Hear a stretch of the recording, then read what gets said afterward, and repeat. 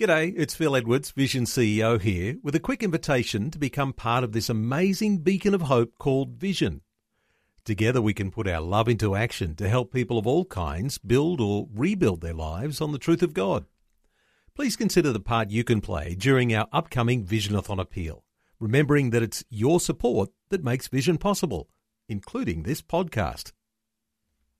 2020, bringing a biblical perspective on life, culture and current events. Weekdays on UCB's Vision Radio Network. Find out more at vision.org.au. Well, as you know, the country that tops the list for the worst persecutor of Christians in the world is North Korea. Well, there's an amazing new campaign that's now just getting underway and officially launches in just a week or two's time. That you'll be able to send a letter to the North Korean leader, Kim Jong-un, talking to him about the imprisonment of so many tens of thousands of brothers and sisters in Christ. This is a dreadful country of persecuting Christian believers.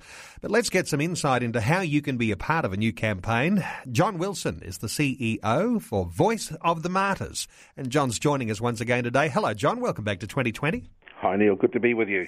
John, what an amazing idea. What a great campaign this can be, because countries like North Korea, no doubt, won't like the spotlight of people around the world being shone on them by receiving letters from Christian believers.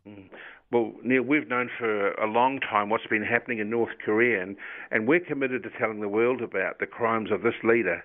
And we want to do everything in our power to assist our persecuted family there. And we thought to do this was through a petition that can be signed electronically at a website or with our newsletter that has a tear-off sheet where you can take it along to your local church and you can get your friends and say, look, would you support this? Because we estimate about 30,000 of our brothers and sisters are suffering unspeakable tortures in 4 main concentration camps in North Korea today. And so we really want to get behind this and make this petition available to Christians here in Australia to say, will you stand with us? Will you sign up a protest for the suffering of our brothers and sisters in North Korea? Well, John, just remind us just how serious it is. If you are a Christian believer in North Korea, I'm sure that people listening to our conversation just won't believe how bad and how hard it is to be a Christian in that nation.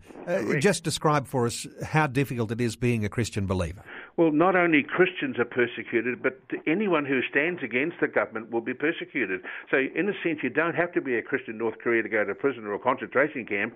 You can even be executed if you behave in a manner that the government views you as a threat. And even a loyal communist can be imprisoned whether he or she is an unfortunate family member of a person labelled as a traitor. And North Korea even punishes 3 generations of an offender's family.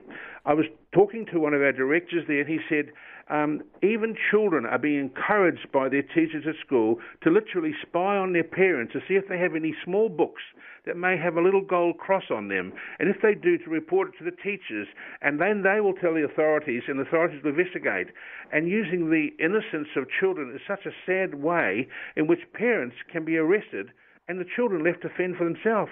It's a shocking tactics that's happening in North Korea today. It's been likened to be a truly modern-day Holocaust, Neil, from in there at this present moment.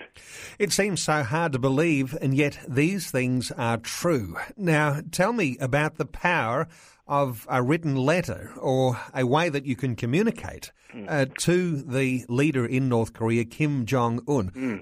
What's behind this campaign? Well, 3 main areas that we want to do. It's a personal letter from you standing in your faith, but expresses, one, our faith in Christ. Secondly, it also gives the awareness of the persecution that is in his country. And thirdly, we are to pray for this Kim Jong-un to acknowledge his crimes and stop his persecution. He must be made aware of what he's doing. And with this petition, we'll be sending these letters of confession of our faith, standing with our brothers and sisters. It'll be sent to the United Nations. It's a powerful time and opportunity for Christians here in Australia to stand with their brothers and sisters there. Very powerful. And we'd really encourage the believers to be able to help and stand with us when this starts off. Voice of the Martyrs, a wonderful organisation, and so many different countries around the globe. There is already a website that's set up with a letter of confession. How does that work? It's a simple, easy way to do if you go to www.letterofconfession.com, and it'll show you how to actually sign up there and then on the spot and put your name to the many other brothers and sisters who have also stood. With many countries worldwide, we've accumulated all those people who are signing that digitally.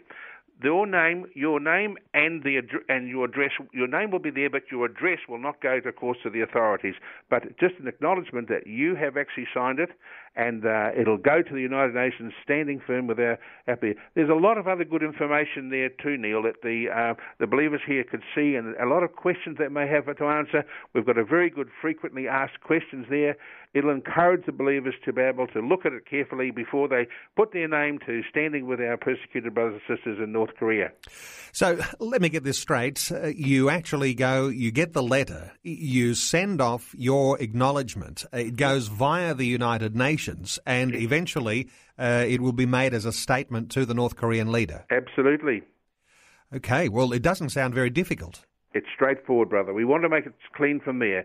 And in the 1st of August, we'll launch the campaign here in Australia, and the 8-page newsletter, our free 8-page newsletter, will have a complete theme on North Korea, giving testimonies and stories of brave Christians there, and then an opportunity for a call to action for the Australian Christians to say, I can sign here, I can get my friend to sign, or I can choose to do it digitally. It's a great opportunity to stand with our brothers and sisters there. Sometimes we feel empowered by our use of social media, but this is a step further. This is a directed message going via the UN to the leader, Kim Jong-un. This is something that really every Christian believer shouldn't miss the opportunity to do.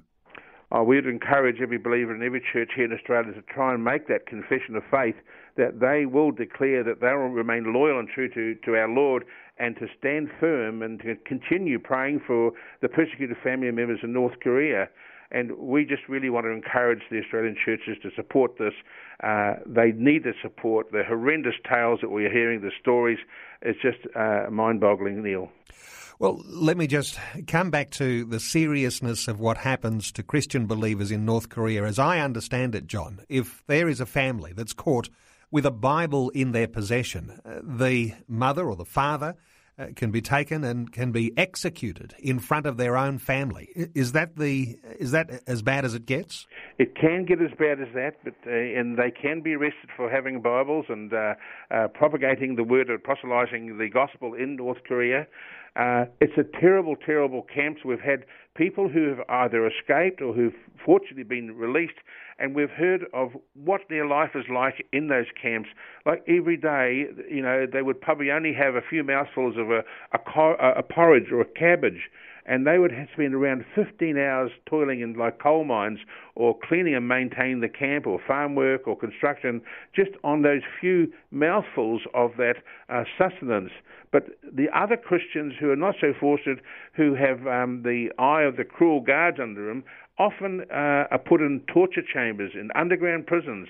And the survivors that we've talked with in these North Korean prison camps have described they felt like they've been locked in cages like animals, forced to stand for hours in torturous positions and beaten until they've even vomited blood.